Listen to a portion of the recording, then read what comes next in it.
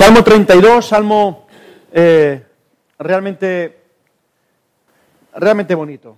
Es un salmo escrito en un momento muy oscuro, muy triste en la vida de David, aunque hay que decir que en ese momento David estaba saliendo de ese túnel, de esa situación tan oscura por la que estaba pasando.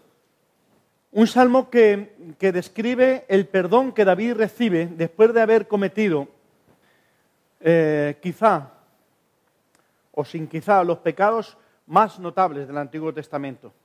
Hay que decir que la situación por la que pasó David en cuanto a su pecado, su relación con Betsabé y toda su historia, que ahora vamos a pasar a reflexionar sobre ella, a analizar, quizá sea el pecado, después del de Adán y Eva, más comentado, más compartido, que más se ha extendido y más subrayado dentro de los que se encuentran en la Biblia. El Salmo lleva un subtítulo, Salmo de David, en la Reina Valera, y pone masquil, dice masquil. ¿Lo leéis en vuestras Biblias? Bien, pues el término masquil es un término hebreo que quiere decir instrucción. Muchos de los salmos, como sabéis, son cánticos, alegorías al Señor, de agradecimiento, expresando diferentes sentimientos de los salmistas. En este caso, este salmo es un salmo de instrucción, de enseñanza. Y se manejan varios conceptos que me gustaría que no pasáramos por alto. Los dos primeros versículos hablan de transgresión, de pecado, de iniquidad y de engaño. Tres conceptos diferentes que el salmista maneja y que me gustaría que pudiéramos analizar en el tiempo que tenemos.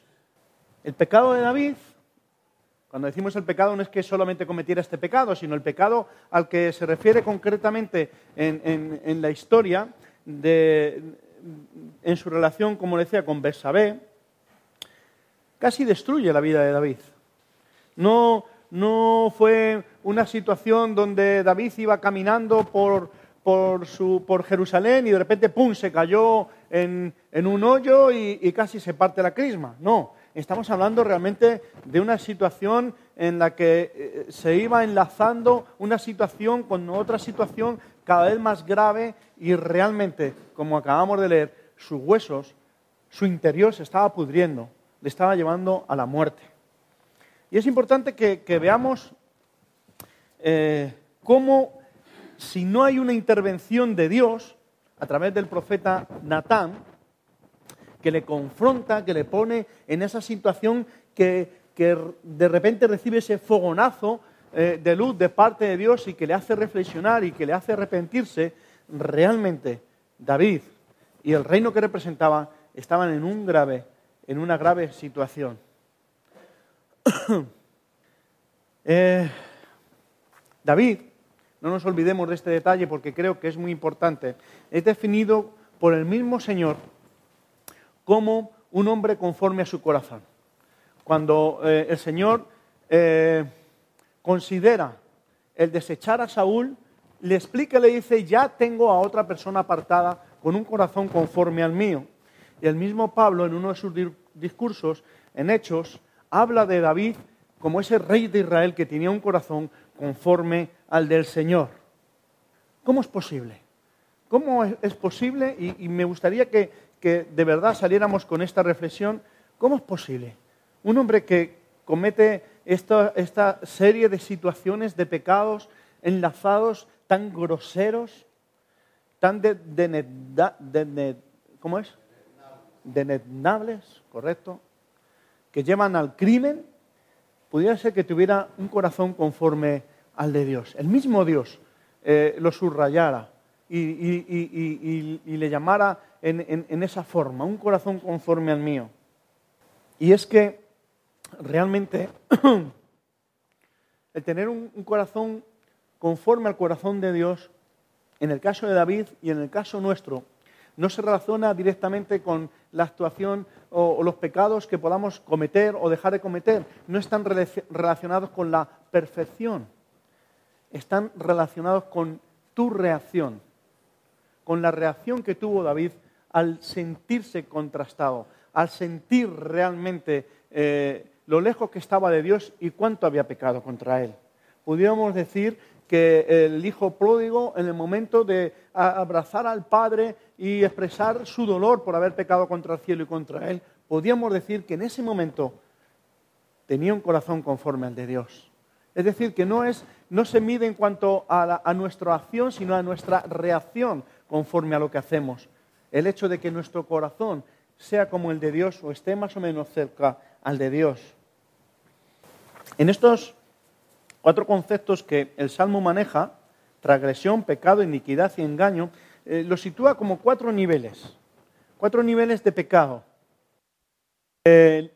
La transgresión, literalmente, es traspasar un límite.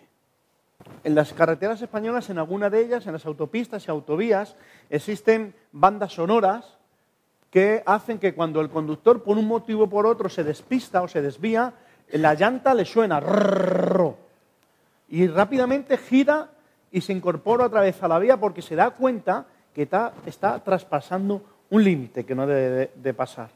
Un límite que no es que esté pegado ya al precipicio o al arcén, sino que hay varios metros de diferencia, de distancia.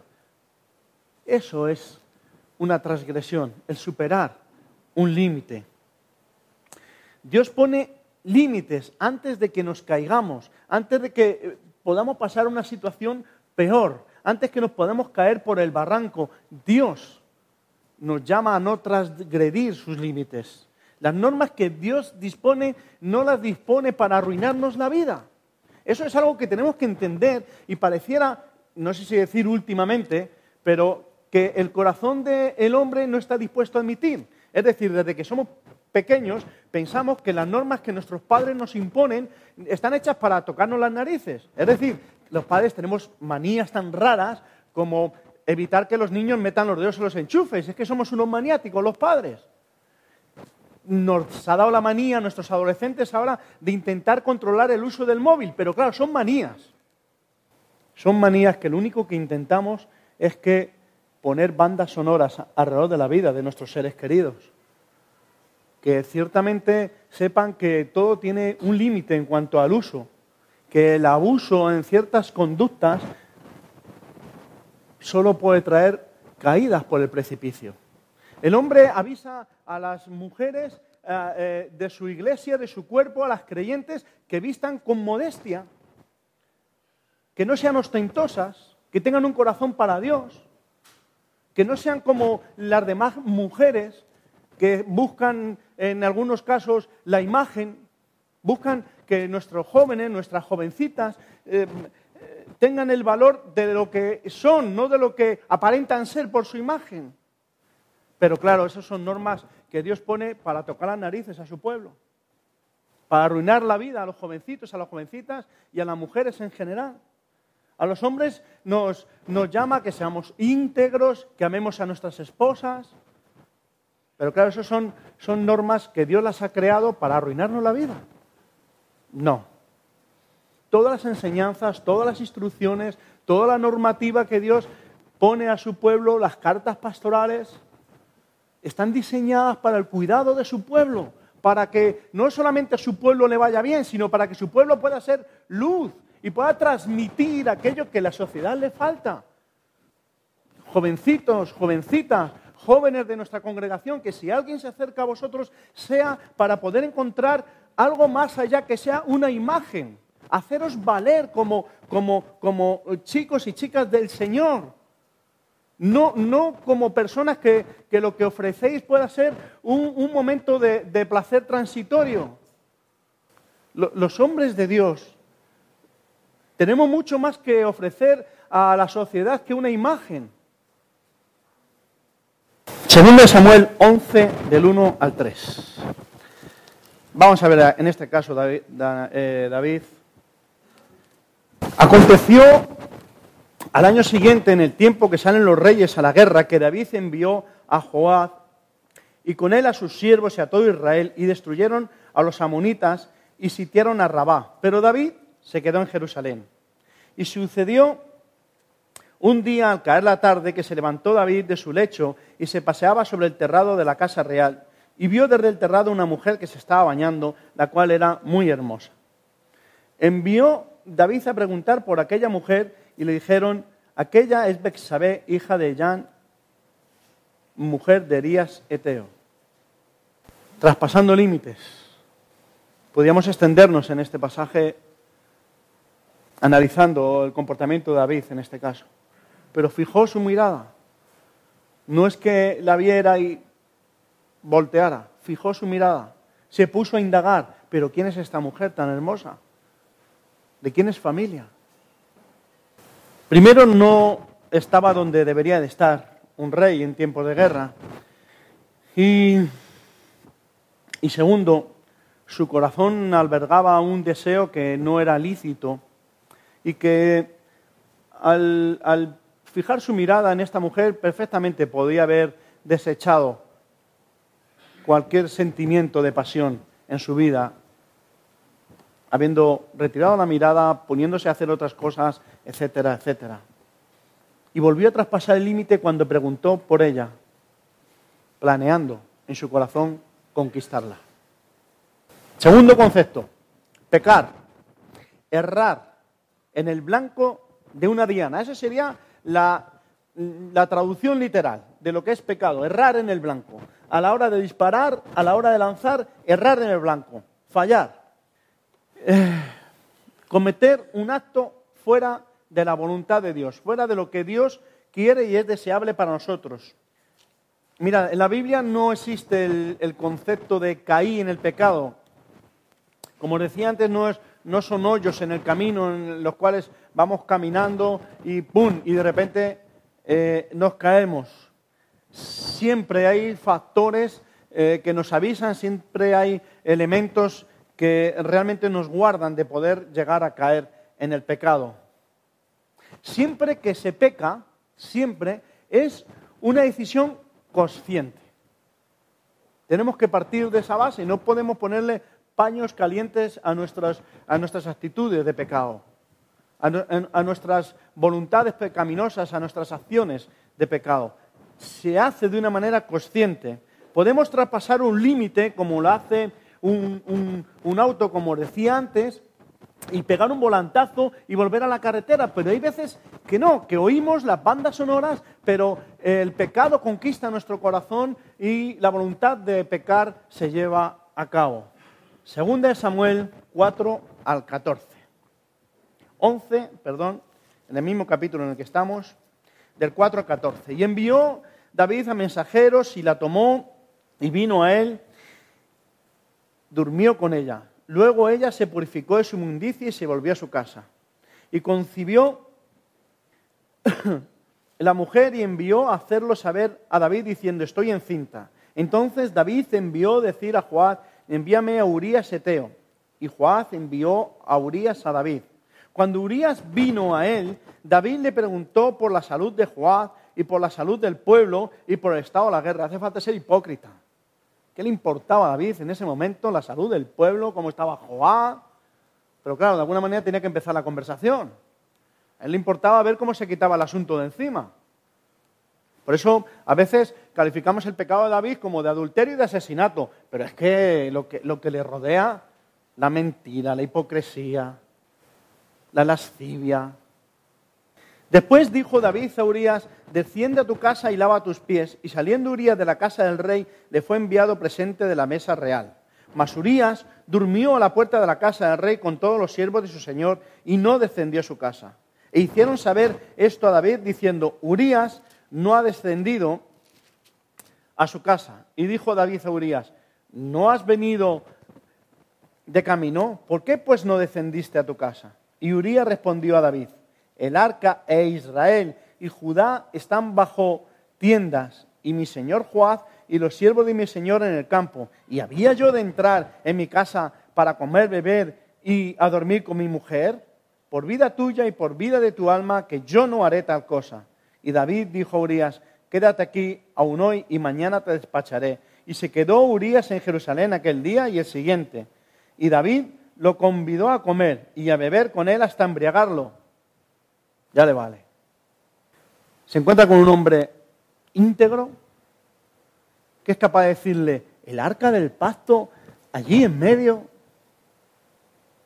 el arca del pacto que representa la presencia de Dios, la ley de Moisés, y yo voy a estar con mi mujer, comiendo, bebiendo y acostándome con ella, y el resto del pueblo, del ejército, pues nada, pues habrá que emborracharlo. A este hombre tan íntegro hay que quitarle la integridad, aunque sea con vino. Y venida la mañana, escribió David a Joab una carta a la cual envió por manos de Urías.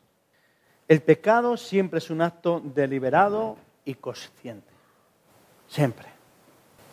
David utilizó toda su mente, todas sus artimañas, todo su instrumento político y monárquico para poder consumar su pecado, para poder tapar, para poder ocultar, para poder aparecer delante de los demás como un rey bueno, o como seguir pareciendo un rey bueno.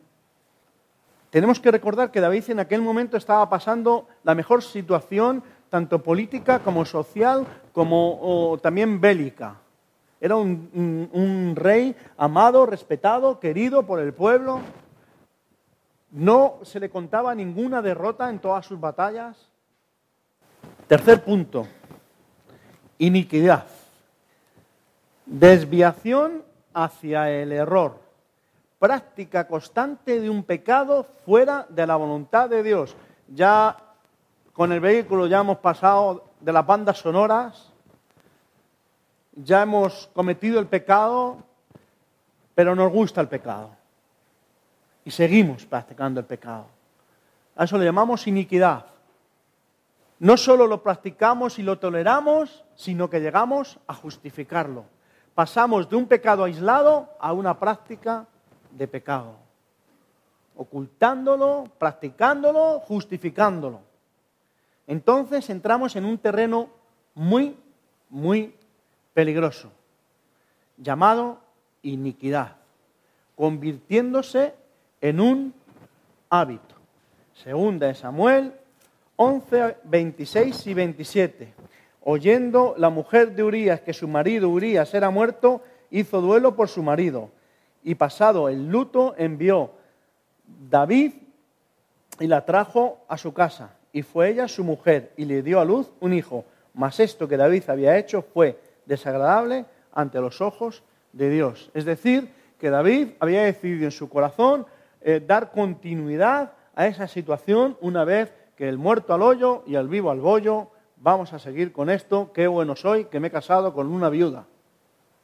Que doy protección a una viuda de un general, de un miembro del ejército que ha dado su vida en el campo de batalla, pobrecita que se ha quedado sola. Aquí está el rey David para cubrir esa necesidad. Los teólogos afirman, haciendo un poco de historia, que pasaron más de 12 meses en esta situación. Es decir, que a veces leemos la Biblia, los pasajes, y parece que todo va ocurriendo en la misma secuencia, pero realmente transcurre un tiempo. Meses en los que David toleró su pecado, lo ocultó y lo llegó a justificar, hasta el punto de querer casarse con esa mujer, como acabamos de ver. Un hombre que conocía a su Dios, que conocía a Dios, permaneció todo ese tiempo en la práctica del pecado. Permaneció en la iniquidad. Yo no sé si a vosotros os suena a chino todo esto que estamos comentando, esta situación, o os suena familiar. Lo cierto que está ahí, en medio nuestro, en nuestro corazón, en el pueblo de Dios. Último aspecto, el engaño. Es la última consecuencia de la iniquidad. Es cuando esa iniquidad nos lleva a dominarnos, tanto que nos lleva a perder la sensibilidad de nuestra relación con Dios. Fijaos ya en qué terreno nos estamos moviendo. Empezábamos transgrediendo, pecábamos, nos movemos en la iniquidad y ahora ya en el engaño. Una situación en la que ya está tan tolerada la situación en nuestro corazón, en nuestra vida, que nos engañamos a nosotros mismos. Vivimos una vida de engaño, una vida aparentemente, pero en lo oculto, en lo secreto, en nuestro corazón, en nuestra vida, albergamos ese pecado que hemos tolerado, que hemos acoplado en nuestro corazón, que lo acariciamos y que lo justificamos.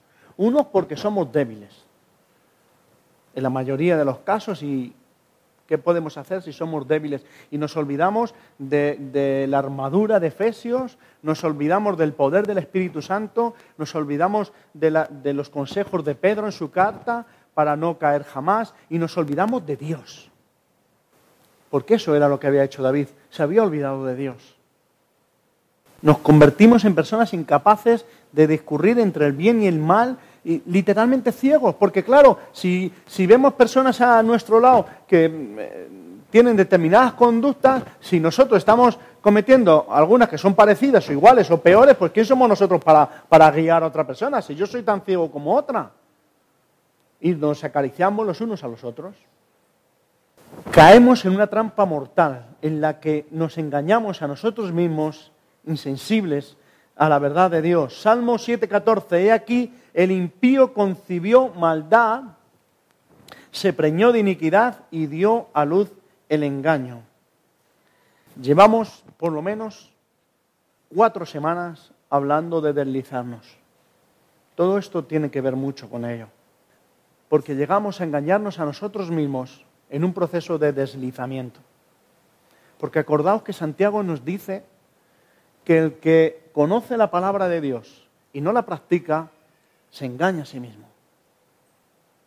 Así que recordar que transgredir es traspasar un límite que está puesto, en este caso, por Dios para guardar nuestras vidas, que pecar es errar, fallar, conforme a la voluntad de Dios para con nosotros, que la iniquidad es un proceso de costumbrismo en el pecado, y que el engaño te lleva a la repetición de ese pecado, justificándolo sin desecharlo de ti. Ciertamente, como decía al principio, es una historia para que la compartamos. Ciertamente, José de Segovia dice que la Biblia es el libro más honesto que existe. Y yo estoy de acuerdo, claro, no me he leído todos los libros del mundo, pero es difícil encontrarte un libro de historia en la que realmente se señale las traiciones al autor. Porque los libros de historia se escriben normalmente acomodando la historia al pensamiento del historiador.